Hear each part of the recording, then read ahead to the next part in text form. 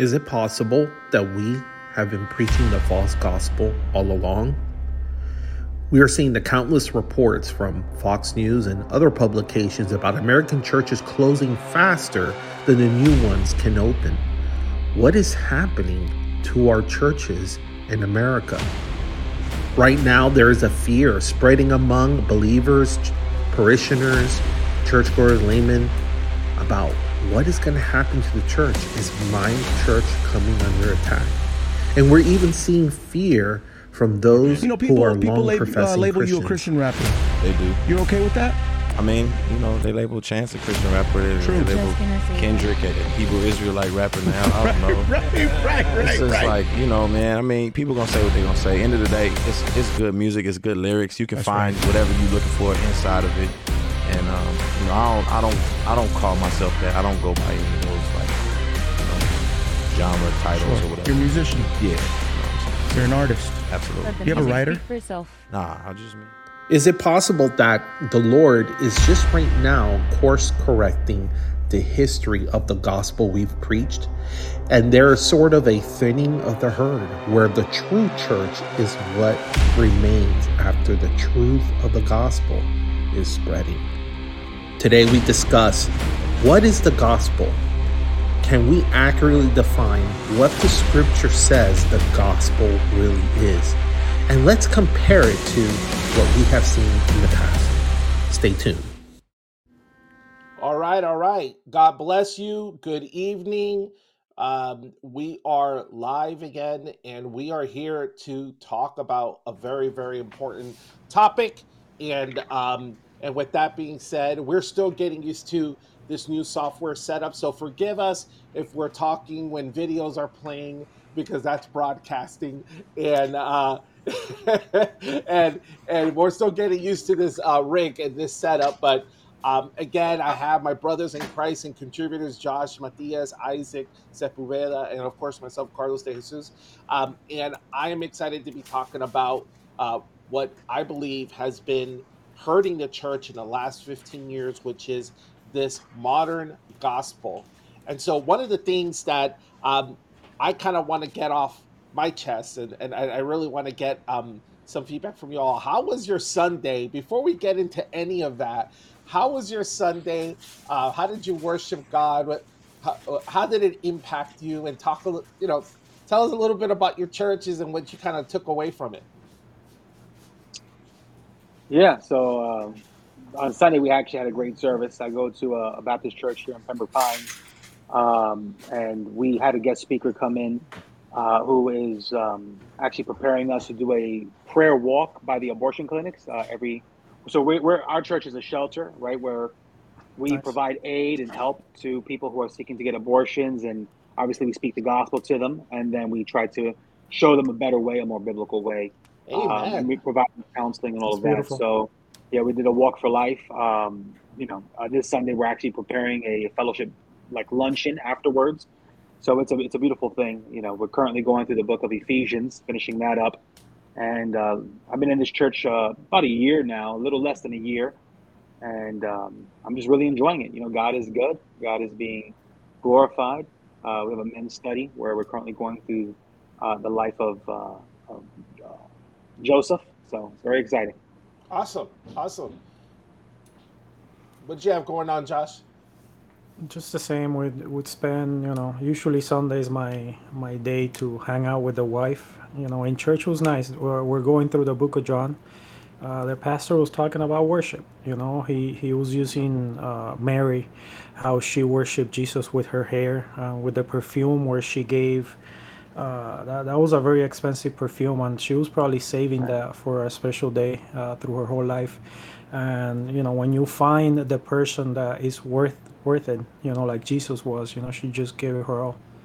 So it was a beautiful message, just saying how Jesus is worth more than money, more than time, more than our own lives. Amen. Awesome. And John, go ahead.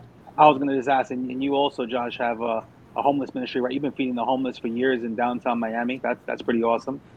Yeah, we actually started. Ben, I just found the video the other day with Ben. It was the first time we ever fed the homeless, and Ben went with us. And it was, I think it was 6, 7 years ago.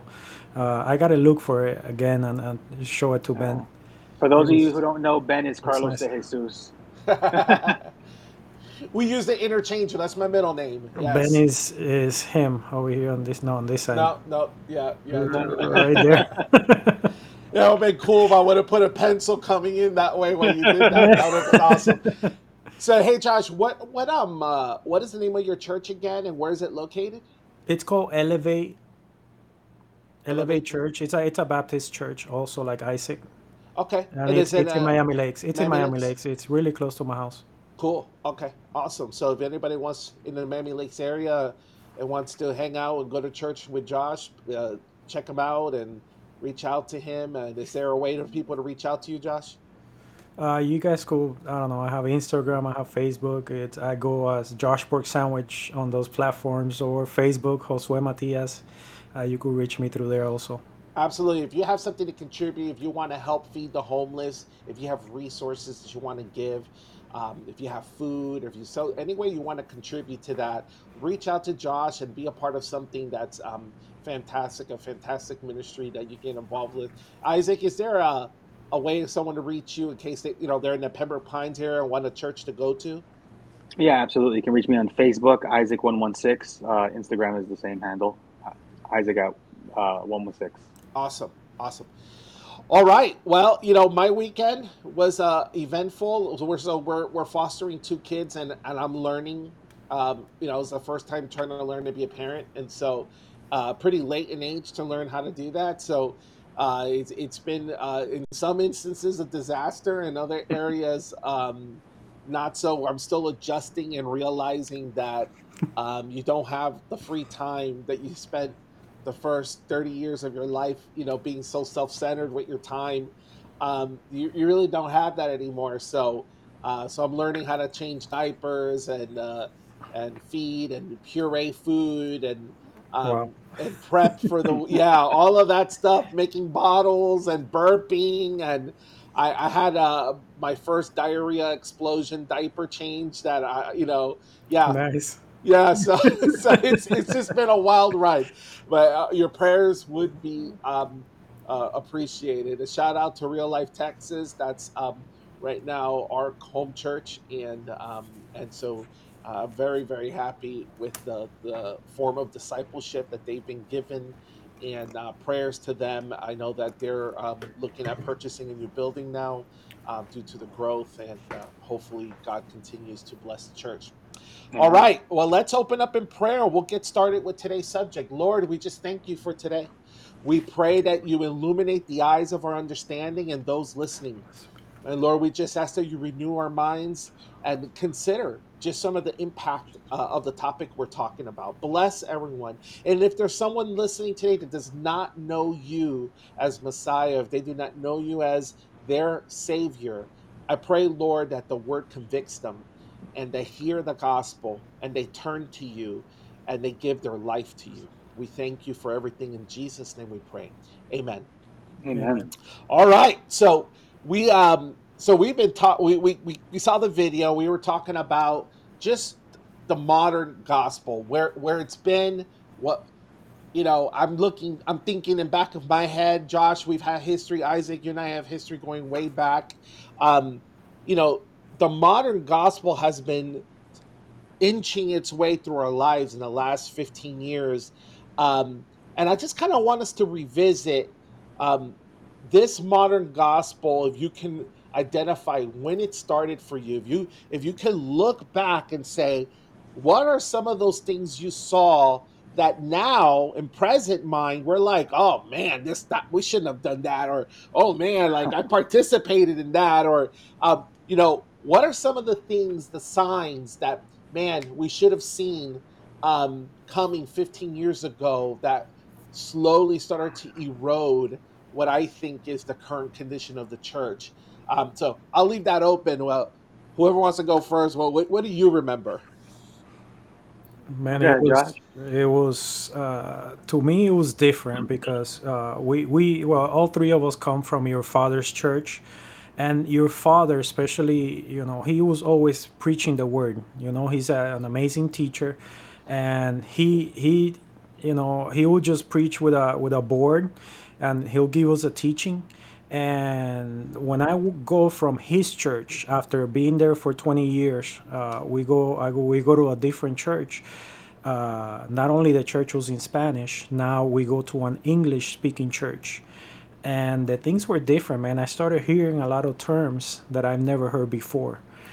So it was a shock, man. And I've speak to your father, and I ask him, how come you never taught about some of these things? And he says, no, man, I just teach the word of God. I'm not gonna be teaching against other people and stuff like that. So it was shocking, man. I was a youth pastor early on, with you, with Ben together. We grew that youth group. It was, I don't know, like 4 or 5 teens to over 100, and it was a beautiful time, man. I was young. Honestly, I look back, and I was bold, and I had that zeal for God. I just wanted to learn, and I used to go through your dad's sermons, and try to get classes, and it was a beautiful time, man.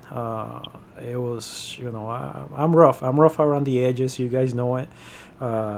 I was always getting kids telling me I offended them somehow. So it's still rough. I still do it, but I'm learning a little bit, Amen. and it's just, it's been a long journey.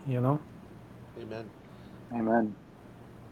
Yeah, I think it's interesting because all three of us we've all served together at one time. We've all been youth pastors at one time. Uh, Carlos and I have been pastors, or you still are a pastor by God's grace, and it's a beautiful thing. When we talk about the modern gospel and the changes it's made in the last 15 years, it's we're looking at it from the scope of our own lives, right? I mean, I'm going to be 40 years old. You're a little older than I. Both of you guys are a little older than I. But I mean, there's always been deviation, just a little bit. There's always been deviations to the gospel. But I was fortunate, like Josh said. I was saved in your father's church. I was taught the word in your father's church. I was taught hermeneutics and exegesis in your father's church very early on. So I didn't have time to go through a baby Christian stage. It was like, okay, now here's the meat and potatoes. Um, but speaking of when we began to see the shift, I'll never forget when I first became a part of the church, and we were looking to grow the church, and then I picked up the book, The Purpose Driven Church. There's not a knock on Rick Warren. I think that is just my personal experience. I picked up that book, and I began to see. I think that is for me the beginning, and I began to see right now compared to where we currently are. I think that was like the precipice of this modern movement. The Purpose Driven Church, and even when you read the book, it was kind of like, okay, guys, this is what you should do: mail out a bunch of flyers and ask everybody in your neighborhood what they would like to see on a Sunday, and then do that. And at the time, I'm a young 20-year-old. I'm thinking, yeah, baby, let's go to the post office. Let's go get some addresses. Let's mail it out. Find out what people want to hear. And I think hindsight's always 2020, and I think that's why we find ourselves where we find ourselves today. But I'm Yeah. sure we'll jump into that. Yeah, absolutely. I agree with that 100%. I think the seeker sensitive movement, how it's I think the intention was well. I think I don't think all heresy has a malignant intent, right? Sure. Or what I mean. Sometimes there's great intentions behind it, but it's just not patterned after God, right? And Okay. so I think the purpose driven church was something that I think did hurt the church because it presented it attempted to make Jesus popular and likable. And so it was like, hey, Sure. we have to be attractive to the world, not the Lord. We have to be attracted to the world. And so you're right. So there was formulas, there was making calls, and there was suggestions to kind of find out your neighborhood and what they want in the church. Um, And so there's some good things about that, of course. That if you see that there's a single family crisis there, where there's a child out of wedlock, and you and there's a ministering that needs to happen there, that's good data to have. But when you notice that, oh, you got a lot of teens in this area, let's put some fog machines and strobe lights, Sure. right? And then worship is going to be a concert.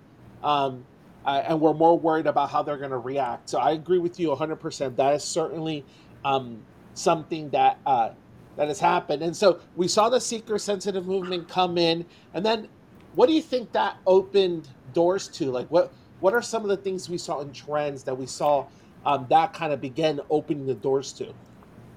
You remember, actually, I think we all gave a seminar on that on the men's retreat, right? Isaac, were you Absolutely. there? We Absolutely. all gave. I remember it's We did the board with the circles on yeah, it. Yes. and actually the first things when you the first thing when you open the book, which I thought it was beautiful. It's not about you. You know, that's the first paragraph that you read on that thing. And there's a brother Aldo. You guys remember Aldo, right? Yeah. Absolutely. Aldo and his sons, And yes. man, Aldo hated that book, and he always pulled me aside. He told me, "No, man, that guy's no good."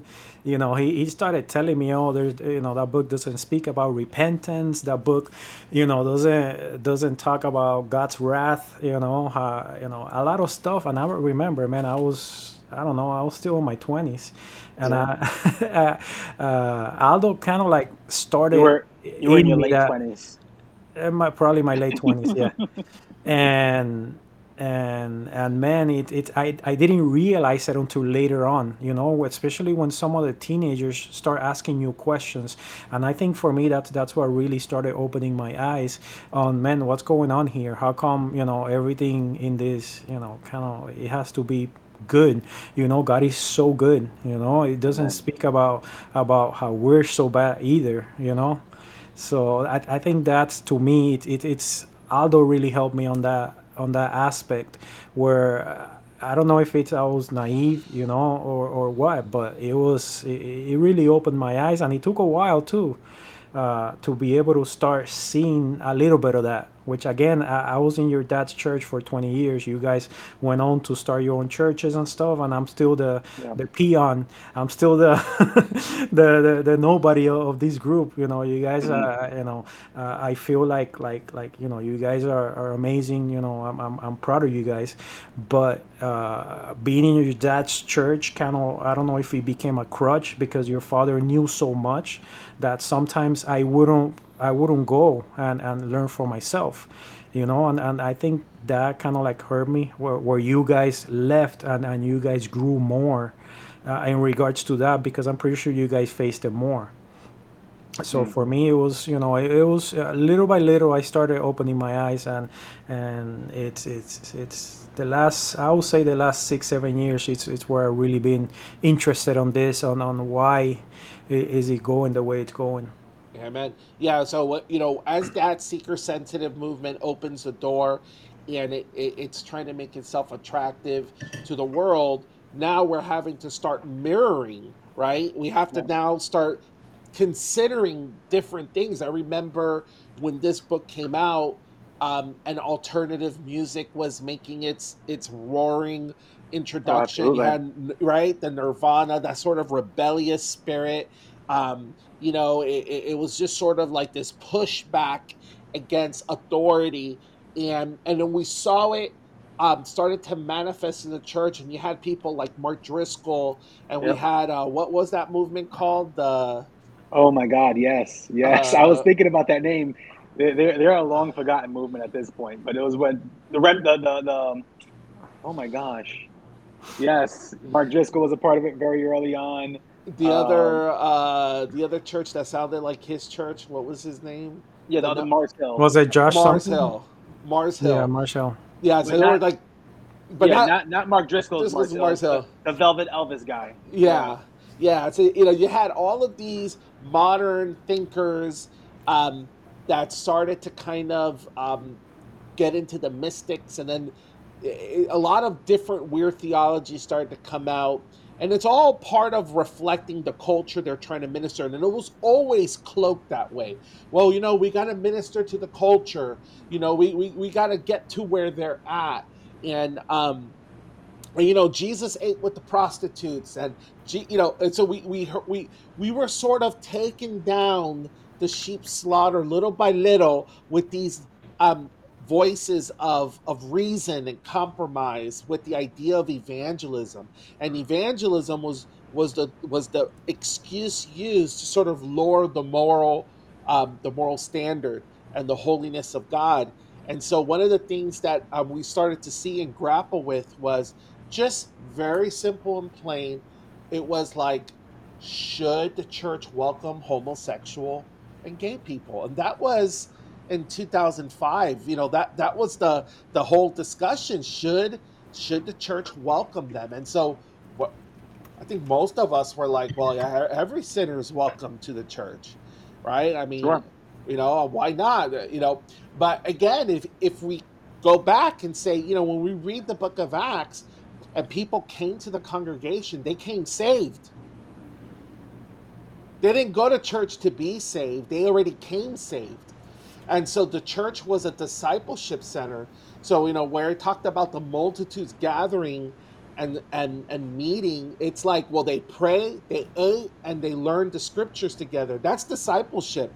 They weren't discussing the truth and the veracity of the gospel. I mean, so for me, I always saw that kind of like weird, like, wow, we opened the church today, like if it's, uh, a saving center. No, we need the Christians go to church, get equipped, and go out and share That's the right. gospel to the community. So in light of that, how have you seen this shift when it comes to inclusiveness? And that is the big thing now. But look at it from that seeker sensitive moment. How do you see that? How did you see that shift start? And what are your opinions of how it's impacting us now with this whole idea of inclusiveness? So, I mean, if I can jump in, Go it's ahead. interesting. It's interesting because I think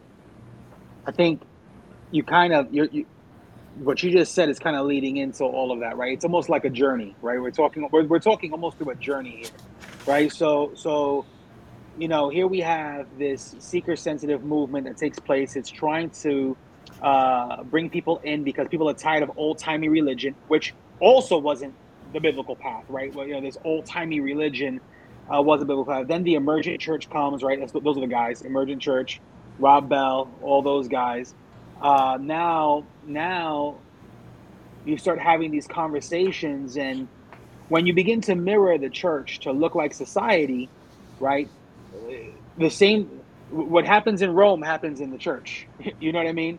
And so when your church looks like Rome, you're going to have these conversations of inclusiveness. Now, I remember you and I, I was your associate pastor, and we had that situation where we had homosexual people who wanted to come and visit the church, and we were like, absolutely. But we never stopped preaching the gospel, and everybody knew where we stood, right? Everybody understood what our principles were and where we stood biblically. Um, you know, we're living in a weird social milieu right now when it comes to inclusivism, and the church is finding itself in a real peculiar situation. I think you hit the nail on the head when you said that the church was a discipleship center of sorts to get people out. We're trying to bring people into the church to get saved. But how can you bring people into the church to get saved if the church is the saved ones, right? The church is the ecclesia, the gathering of the fellowship of believers, right? So the church is the saved ones. And I think we have the cart before the horse a little bit in society and in the current cultural Well, context of the church. do you think that's sort of why I brought up that journey, because I think the seeker sensitive movement made that shift. Sure, It turned the focus into growth, and growth by attracting people, right? sure. And what does that do to the gospel? Well, And but the just to your point, look at all of those churches from the Purpose Driven Church, that church Saddleback. I think as a complementarian, they have a woman pastor now. at Saddleback. As a Southern Baptist church, that's actually against their bylaws, but they have a woman pastor there. You take a look at, the way of the Acts 29 group, they've all turned woke, following the same trends. I mean, if you take a look at the long-term fruit of what's being produced in these churches, all right, we're seeing the decay of this movement. The problem is how much of the tree is going to decay. How much damage are we going to take in Christendom here in America, specifically speaking, because that's our context, before the church wakes up, right? I knew Isaac was going to start bringing the big words, man. I have to Google them. But it's Second Timothy 4. It's what's going on. It's people want their ears to be tickled, and that's what's happening. That's what we're seeing. It's those churches are so big, and they're just when you try to include everyone and you try to please everyone, that goes against the word. Because when you're going to start approving, or you're going to start not talking about certain topics, okay, then that's the problem. And I was a youth pastor for, I think the first stint was like 5 years, and then recently it was a blessing that my kids were teenagers and I was able to pastor them as a youth pastor, and they brought all their friends, so I met all their friends. But again, it's they were always telling me, Dad, you offended this guy, Dad, you offended this guy. And it's because I was always preaching the word of God, and I will call them aside and I will tell them, look, I will tell them, I'm sorry if I offended you, but I'm not sorry that I told you the truth. And that's what's going on. It's the churches. And again, I'm not generalizing everyone. I'm just saying there's certain churches, and you see a lot of them are really, really big churches. And that's, again, I just became a member of a big church. And in this church, they preach the truth of God. Actually, I just came from a class on sexuality and all that stuff, on what marriage is. And the pastor just says that, he's honest and he preaches the truth, and that's what we need to do. We need to stop, because people say tolerance is, you're going to let everything go by, and it's not. It's even though you're wrong, okay, I'm not gonna hate on you as a person, but what you're doing is wrong. If my kids are doing something wrong, I'm gonna tell them, hey, dude, you can't do that. As a father, and my kids are already grown. My daughter got married; she's out of the house, thank God. And my other two on their way out, and I tell them, I get into sometimes like little scuffles with them, because they tell me, hey, I want to do this, and I tell them, look, man, I don't think that's right, and I know you're a man. My son's just going camping with some friends and some family members. And I just told them, hey, man, if there's any drinking and stuff, you need to get away from that. Okay, you're a Christian, you're my son, and I taught you better. And he gets upset. He's like, yes, Dad, I know, I'm going to be an example. And some of that stuff is missing. You have no idea how many teenagers used to come to me and tell me, man, I wish my parents were rough on me like you're with your kids. Because they were always complaining about us. They're like, oh, they don't let me go out. They don't let me do this. But as a father, if we apply that to the church, to let the church in truth, know what's wrong and what's right, it's if we have good kids because of that, because the Bible tells us that's what we need to do with our children. As pastors, you guys should know, of course, I know you guys are good, but a lot of these churches, they just let their kids do whatever they want, and it's not right. And I think that's where the church has declined a lot, and it's just not preaching the truth. It's love. My pastor just said it. A lot of churches are saying love is love, but what's your definition of love? And if love is letting you do whatever you want, that's not love. That's not love. That's recklessness. Hate. That's actually hate. Because if I love you, I'm not gonna let you hurt yourself. Amen. That's right. Amen. Well, before we get into the second segue in defining the gospel, the right gospel, we're going to cut to a quick break, and then we'll be back to finish out the second part. I want to thank you for tuning in today. And I ask two favors from you. If you enjoy the content of what we're presenting, if you find being a collective is an attractive thing to you, if you connect with us when we talk about celebrating everything America when it comes to our faith, our family, and the pursuit of happiness, can you do me a favor? Number one, like our YouTube channel, follow us, subscribe to our channel, and click the little bell button so you can be notified every time there is a new content that's being uploaded. Secondly, you can go to our website. You can go to patriotcollective.biz, that's B-I-Z, like business, and you can scroll through the pages, and as you can see in this video, there's a lot of content you can stream from the website. You can also purchase a $10 club membership that would allow you to support us, and it would get charged monthly.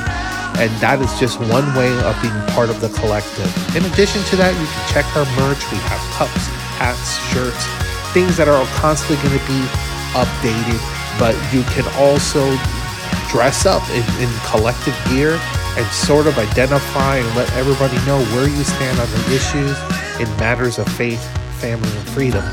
I appreciate your help in this. Thank you so much again for tuning in and just joining and being part of the collective. God bless.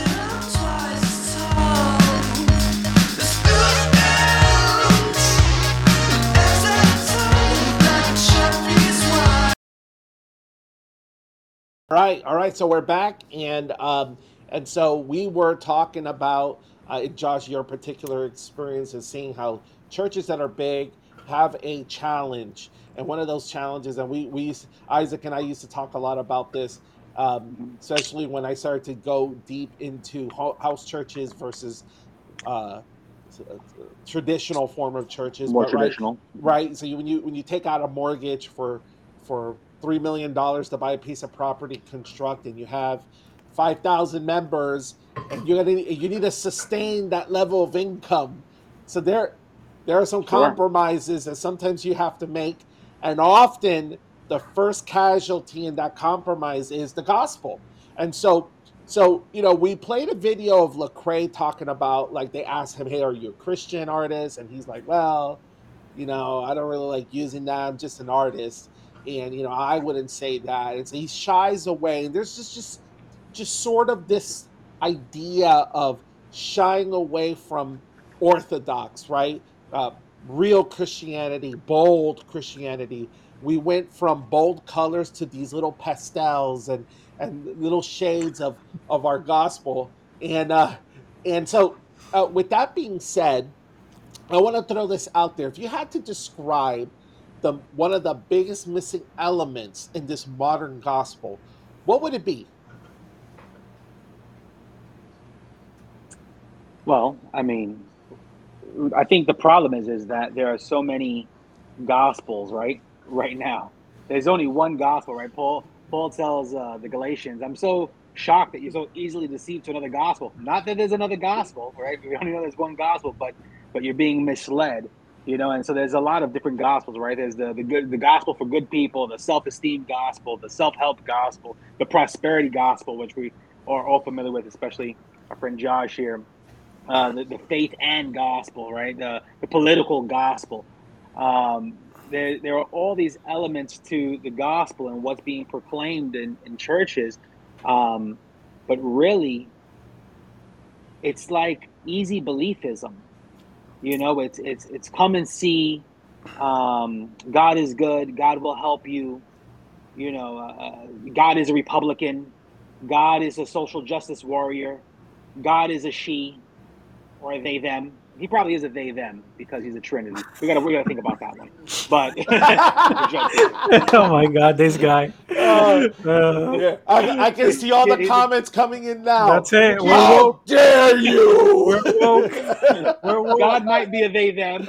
God might. He said, let us make man in our image, right? God might be a they them, but we have all these elements to the gospel where. So this type of gospel where it's like a come and make God in your own image, and what's missing is repentance. What's missing is the true gospel. And I think I guess everybody can jump in on what they think is missing, but I think that we should take some time to define what is the biblical gospel? Mm, mm. I think that's a good question. What is the biblical gospel? That certainly is going to leave us on a high note. What I will add to that is, um, Paul talks about that in the last days you'll see a rebel like the rebellion of Korah, right? Where we Right. saw that great rebellion where people were being led to worship the calf, right? The golden calf as, and the funny thing is that the golden calf was never a foreign god. It was always like, no, this is the God of the God who delivered you, but it's this, right? So it's always Yeah. deception. And so I would say that all of those gospels, um, at least a great majority of them, have one thing in common, and that one thing in common is the idea of repentance is always missing. I think that Sure. and then the real repentance, like real repentance, is because there's like, oh, I'm sorry, and then and I'm really not convicted, but real true repentance is always missing from that gospel. I remember I had a discussion with a theologian who once told me, well, you repent one time and that's it. And it's like, no, because scripture says your fruit in keeping with repentance. So we're always reproofing and changing our minds, in the sense of, in light of the doctrine, and in light of the word of God. And so, um, what are your thoughts about that? Do you feel like that's been a missing element in the church besides truth? But when we preach the gospel, is repentance something that is a requirement? Of course. If you don't repent, if you don't regret what you're doing, uh, a lot of people say it. Maybe you don't have the spirit of God in you. That's a sign that we show that the spirit is in us. It's working in us when you do something that's wrong. The word metanoia. It's what does it mean? It means to turn away. We're turning away from our sin. How do we turn away? It's if you, for example, I've had a lot of family members that are alcoholics. Me at a young age, I was going down that path. After I accepted Christ, man, there was one time where I had a drink and, man, it tasted horrible. like like before it tasted good, all of a sudden it tasted horrible, and that's the spirit working in me to help me get out of that the vicious. My both of my grandfathers died before they were 60, and it was all from alcohol poisoning. And the Holy Spirit took me out of that. The Holy Spirit saved me, and He just gave me that horrible taste. Now sometimes I smell it, and this was when I was a teenager. I'm not saying as an adult. As a teenager I used to drink, and now I smell it, and sometimes I've gagged. I love cooking, and sometimes I had to use alcohol to cook, and that smell, sometimes I had to leave the kitchen, while the alcohol burns off, because that's true repentance. That's what repentance does. It turns us away from our faults. The same with pornography. It's again, when I got married, I struggled a lot with that, with pornography. And and this is as a Christian too. This is not, as me before I was a Christian. It's as a Christian I struggle with that, and from one day to another, man, it's I just stopped, and just God showed me Praise God. that I was neglecting my wife, because I was putting all my energy in someone else, when all that energy should have been going to my wife, and my marriage just became better, 100% because of that. Amen. And if Praise there's no God. true repentance, if true repentance is not preached on the churches, it's we're limping. That's part of salvation. That's John the Baptist started. That was the ministry of repentance, and Jesus continued the ministry of repentance. If we don't preach it, if we don't talk about it, Sure. it's. I don't think salvation can be achieved. Amen. Well, just real quick, Yeah. Acts 17:29. Being then God's offspring, we ought not to think that the divine being is like gold or silver or stone, an image formed by the art and imagination of man. The times of ignorance God overlooked, but now he commands all people everywhere to repent, because he Praise has God. fixed a day on which he will judge the world, in righteousness by a man whom he has appointed. And of this, he has given assurance to all by raising him from the dead. And man, this Amen. is new Amen. covenant, new covenant. This is in the scriptures. This is in the beginning of the church, and this is what's being recorded. And so this is an absolute must. We have to preach repentance. And I agree Amen. with Josh. Isaac, what you got? Yeah, I mean, I think the call, the response that's given to the gospel is to repent and believe, right? So how can you accept Jesus Christ as your Lord and Savior apart from repentance? The mere acceptance of Jesus Christ with a true understanding of the gospel is to understand that I am wretched. I am dead in my sin. I am an enemy of God. I am hostile towards God, right? And so I can't come to God and say, okay, God, now take me as I am. No. In Second Corinthians, it says, for godly grief produces a repentance that leads to salvation without regret, whereas worldly grief produces death, right? And so we are called to repent. I believe faith, the initial action of faith and repentance are the two sides of one coin. When we place our faith in Jesus, we place our faith in Jesus with repentance, right? I come to Jesus because I'm a fallen sinner. God, forgive me, wretched man that I am, right? So I think it's the same coin, right? The different face of the same coin. Repentance Absolutely. is absolutely necessary. Yeah. If you understand the gospel, if you're being preached a true gospel, repentance must come because you have a true understanding of how wretched we are apart from His saving grace. Amen. And so, like Josh says, it's a turning from sin. I think years ago there was a move with the free grace movement where they were looking to take the word metanoia there and only utilize one form of its definition, which was a change of mind. Remember that?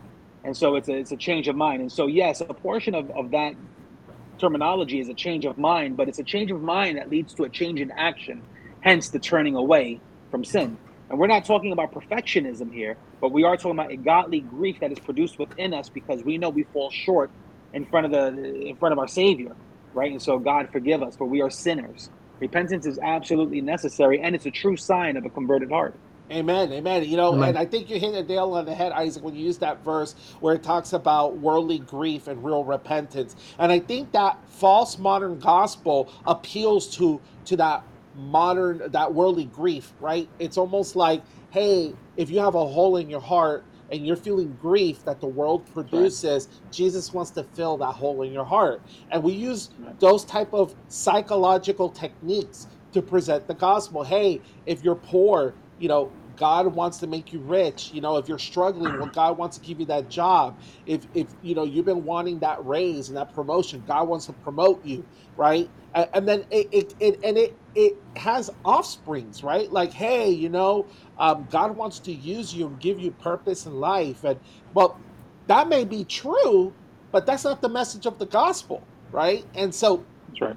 And so when we kind of think about the message of the gospel, we just we just talked about repentance, and we said, and I kind of want to highlight this because I had a discussion with someone the other day about this, but you said um, the false notion that it's just a change of mind and it's not a change of conduct, right? And so we learn that the Holy Spirit actually transforms us. And so it does start with the change of mind and heart. And Jesus says, right, out of the abundance of the heart comes out, speaks the mouth, right? But all of our actions really are initiated by the condition of our heart. And so if he can transform the mind and the heart, then it's going to change in our fruit. It's going to change in how we conduct That's right. ourselves. And so I heard someone tell me the other day, well, Christians are just lazy, and they just want a Mm. gospel that's simple, and so this is why, and they kind of use that as a justification to sort of interject foreign ideas to stimulate the body of Christ to do works, right? So it was just sort of like, you know, the church abuses grace. The church is lazy. The church likes to go to church only when there's like lunch being offered or a program Yeah. for the kids, and it's not really. You can tell we were brought up in Latin churches, right? but uh, that is sort of the context in that. How do you how do you address that concern? How do you address the concern of the church is worldly? You have to kind of adulterate the gospel a little bit in order to get people productive. What are your thoughts on that? You want to jump in, Josh, or you want me to jump in? Repeat the question. I'm sorry, I was reading something. Oh, it's okay. It's okay. Well, it says, how do you deal with the church with the voice that says, "Hey, the church is lazy, grace abusers. They think it's an easy gospel. They're lazy. They're gluttonous. They don't want to do anything for God. So we have to use a little law. We have to use a little, gasoline and throw a little fire on them and use a little bit of a threat to get them to produce." I think we've all heard that, right? yeah, but I think it's true. I think most Christians are lazy. It's Isaac, don't get me started, bro. I'm gonna go at you. Yeah. But it's the laziness, man. It's sometimes they not only they put the pastor in a pedestal, and not that we shouldn't respect them or anything like that, but a lot of times we rely on the pastor because I did it for many years. Oh, his is the truth, and I'm not gonna research it. I'm not gonna do anything about it. But if we have to work as Christians, and we have to learn the Word of God, we have to I can't find the word, but we have to push ourselves just to edify ourselves. Sometimes we can't be depending on other people. When we go to the pearly gates, we're going to be by ourselves. The narrow path, it's for one person to go through. And well, but let me stop you there for a second and ask you this. I'm gonna throw this out here because here's where I may divert a little bit, and then this is where my Calvinist hat starts. I flirt with a little Calvinism here because whoa, look at Isaac smiling. I know. But here's the point. The point. I'm not, just for clarity, I'm not a Calvinist. But yeah, right. I'm not. But they make a strong point here, and here's the point. Salvation is the work of God. It's the work of the Holy Spirit. Okay. Right? And so the Bible says the Bible says that once we're born again, we've been baptized into the death of Christ and we've been raised a new person, right? And so we didn't do nothing. We didn't contribute to it. The scripture says that God puts in us the desire to do his will, right? So it's all the work of God, right? Our only part is to believe, which is caused by hearing the word of God. Faith comes from hearing. So not even the faith is ours. The only thing we own is belief, right? With the heart, you're this close. Yeah. So the way I see it, hold on. But let me tie it all together. So with the heart, man believes. We hear the word of God. We unite our belief to the word of God, and that is faith. Okay. Now here's the thing, and that's where I'm not a Calvinist because, right, I don't think regeneration precedes faith. Faith. But anyways, the point that I'm trying to say is that I think that we have to accept the fact that if someone is not living a fruitful life, it's because they had a false conversion, and so either you are born again, right, and that doesn't mean that you're not carnal or some days you just kind of want to stay in bed. That doesn't mean we don't use obedience, because there's a place for obedience, right? Sometimes I don't want to do something and I tell myself, no, you need to do it. It's the right thing, but I do it in faith. What God tells me, do not forsake the congregation. I'm going to believe that. I'm going to obey that. That's not a dead work. But I'm talking about the person who says everything's a drag. Like anything that has to do with God is a drag. Reading the Bible is a drag. And so I have to spit out fire and brimstone just to get someone to open the Bible. Or zip line from the screen, or zip line down or drive my Harley on stage. Or drive my Harley on stage, right? But if I jump in, just it's. I understand the point that you're making, and I think that's all too often what's going on, right? We take a look, and I think Josh is right. Most Christians are lazy. Yeah, we take a look at, especially here in the West, we take for granted that I think on average there's about 5 Bibles in every home, where in other countries you'd get persecuted to the point of death for having just one. We take for granted that there's a church on every block here in the States. Specifically, I'm in South Florida. There's churches everywhere. You're in Texas, so even more, right? We take all of that for granted, and we end up with a culture that is uninterested. And so then what do? And not when I say we, I'm using the British we, right? What does the church do in this movement? They say, what can I do to engage these people? Maybe I'll ride my Harley on stage, right? Maybe I'll zip line.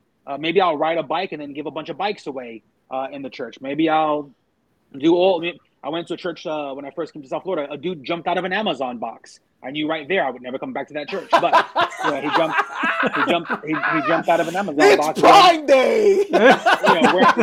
Wearing like a $500 denim jacket with Mickey Mouse on the back. I mean, the dude was dressed fresh to death, but it was a little too much for me. But you have to remember was it a jean jacket? You said a jean jacket? Yeah, jean jacket. Yeah. You sure it wasn't Michael Todd? What you win them with, of course, to keep them with. So this whole thought where you say, oh, maybe I'll bring them in with all these antics, but then I'll give them the gospel. No. What you win them with is what you're forced to keep them with. And then you say, well, most of society, most of people come to the church, they know the gospel. No, that's not true. When you assume the gospel, you lose the gospel, right? The gospel must be preached. The gospel must be proclaimed, and it must be proclaimed in its fullness. Romans 1:16, for I am not ashamed of the gospel, right? For it is the power of God unto salvation, right? And so we have to preach and proclaim the gospel. So you mean, Isaac, my craftiness is not the power of God? You mean I want you to put gold glitter in your AC vents and then have your deacon flip the switch on so I can be covered in gold.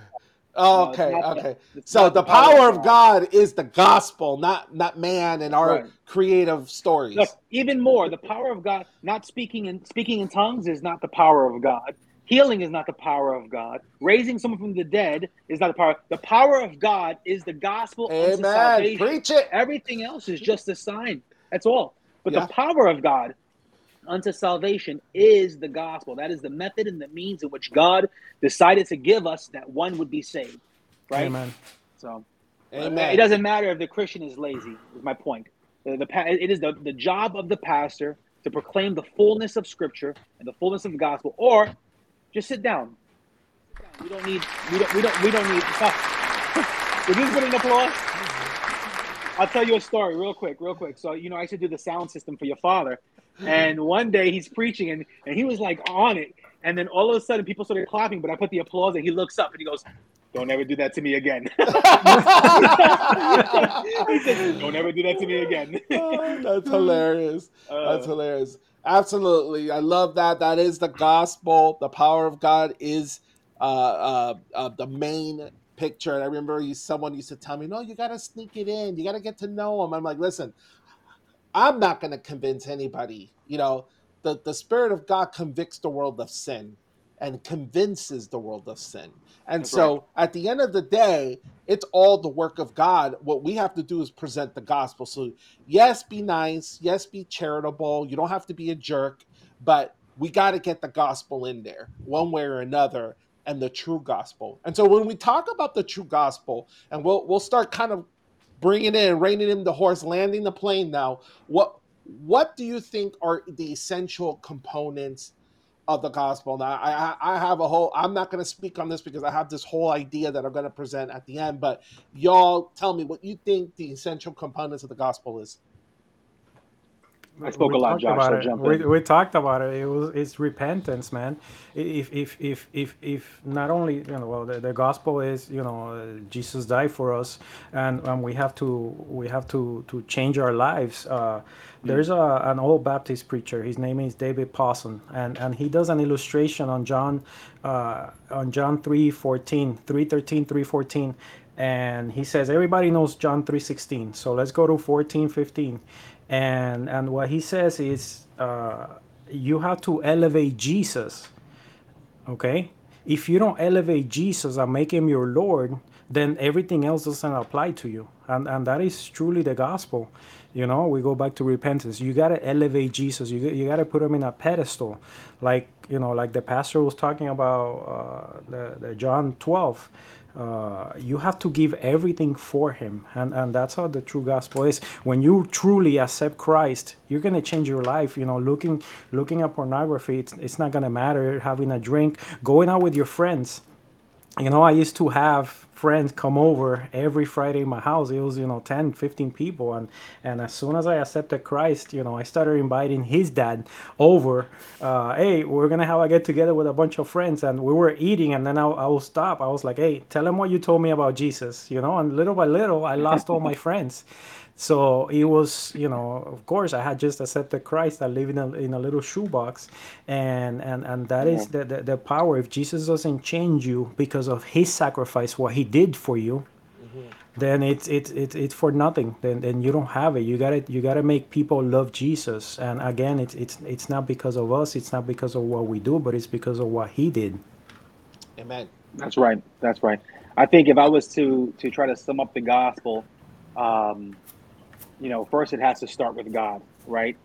But I think Mark Driscoll, very early on, he would say, He's a Jesus lived the Mark life. Driscoll. Are you guys in love with him?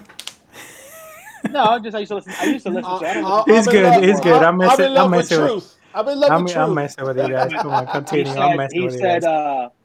he used to say, and I don't know if he still does, but he used to say, Jesus lived the life we couldn't live and died the death we deserved to die, right? And then rose in 3 days, right? And if you put your trust in him, you'll be saved. And I think that sums it up in its simplicity. But yeah, it starts with God. God is the creator of all things. He's perfect, right? Man, we fall short. We sin. We broke covenant with God, right? In the eyes of God, we are enemies, right? We are totally depraved, right? We don't seek after God. We can do no good. We can never earn our way into salvation. It's important to understand that, because that's why we need the good news, the gospel. We are completely and utterly incapable of ever saving ourselves and being right in the sight of God.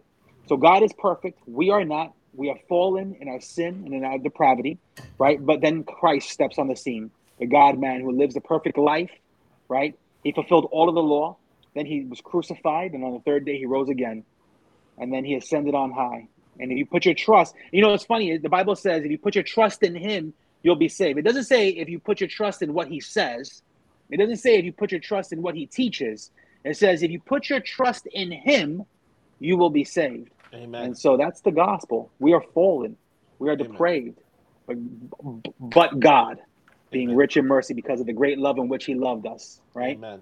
Amen.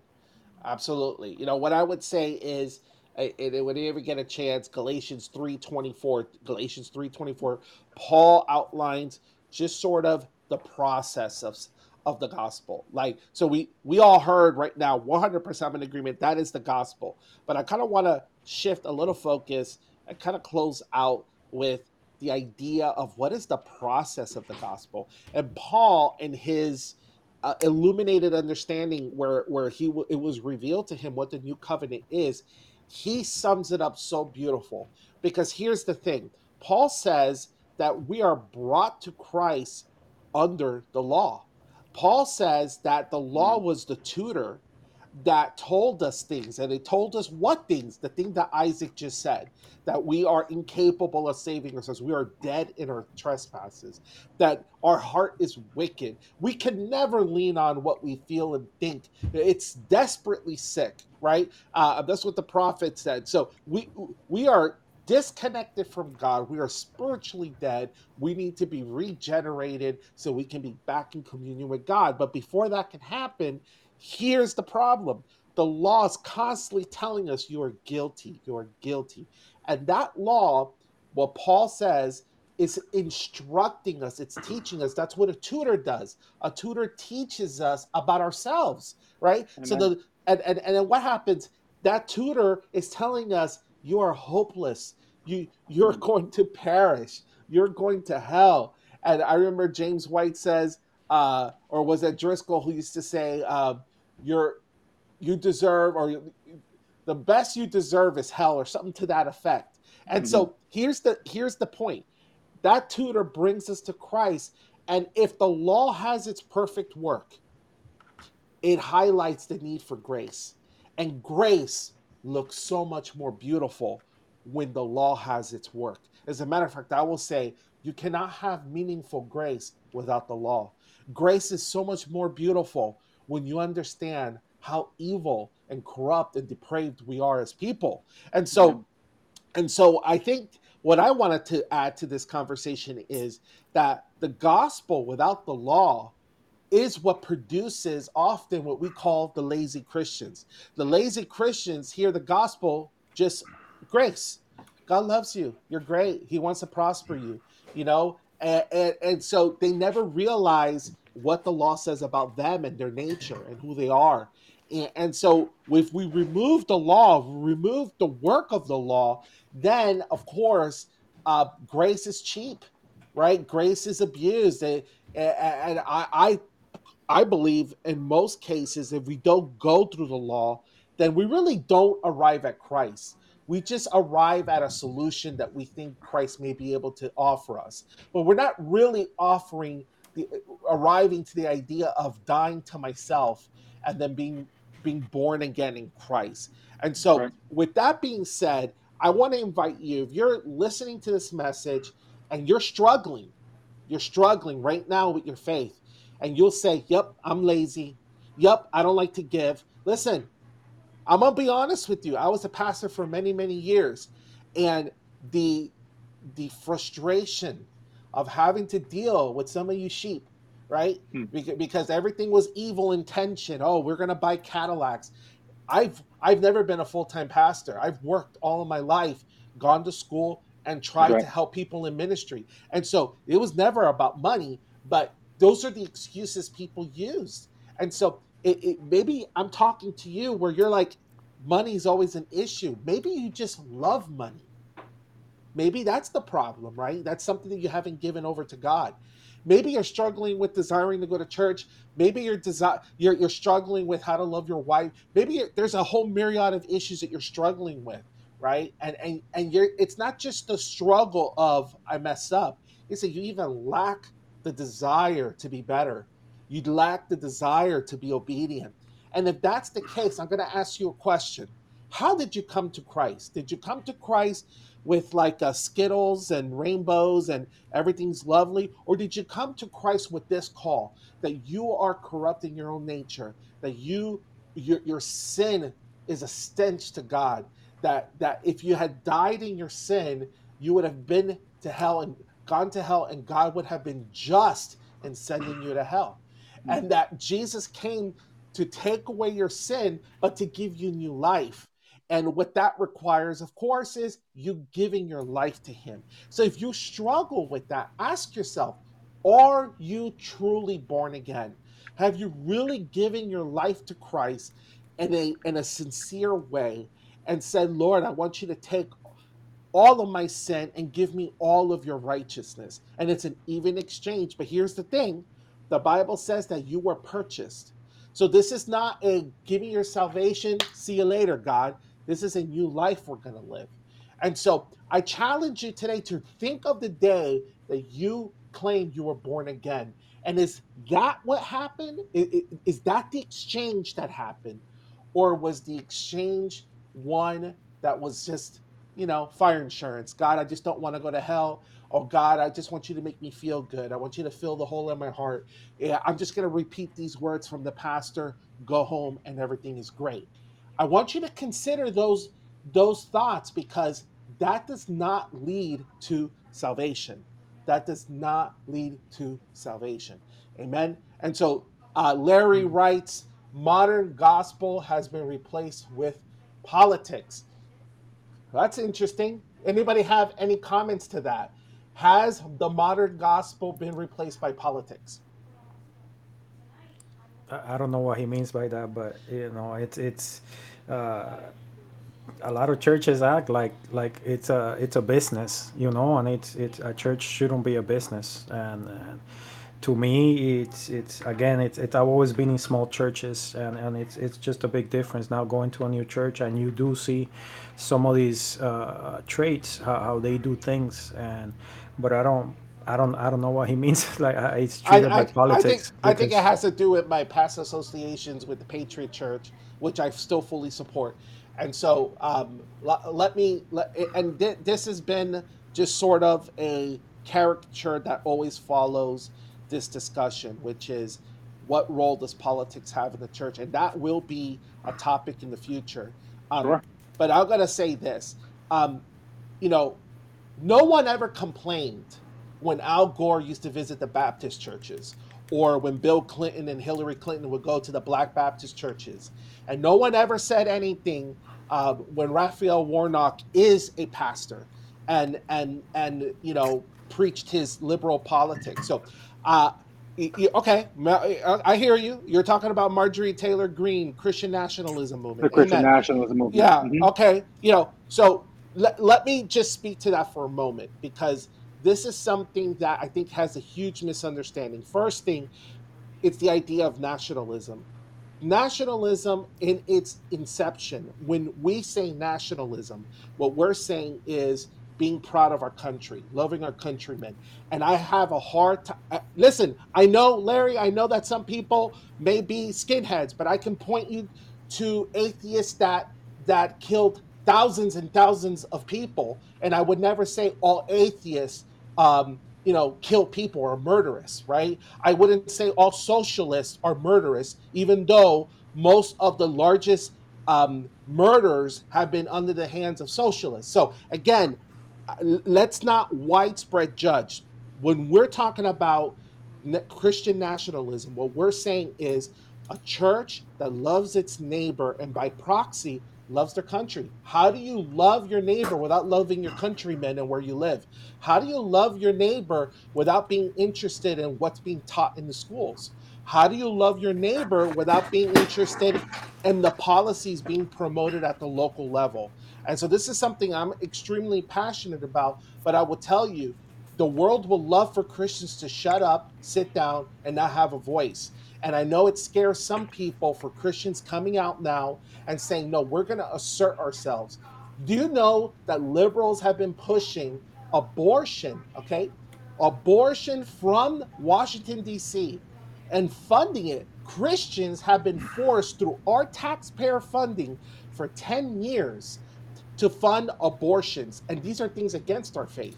And so what happens? Well, the liberals and the pro-murdering abortionists have had a voice.